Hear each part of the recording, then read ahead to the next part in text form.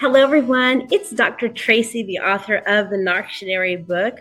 I am the self-love recovery coach, and I'm here to tell you this life bite.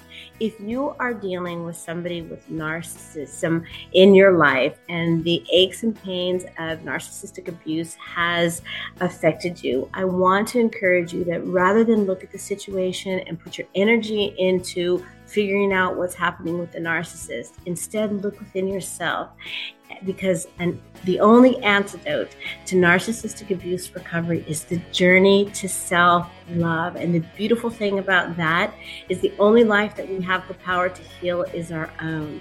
And we get to gift ourselves with the most beautiful gift of life, which is the gift of self-love. I'm Dr. Tracy, and that's your life bite for the day.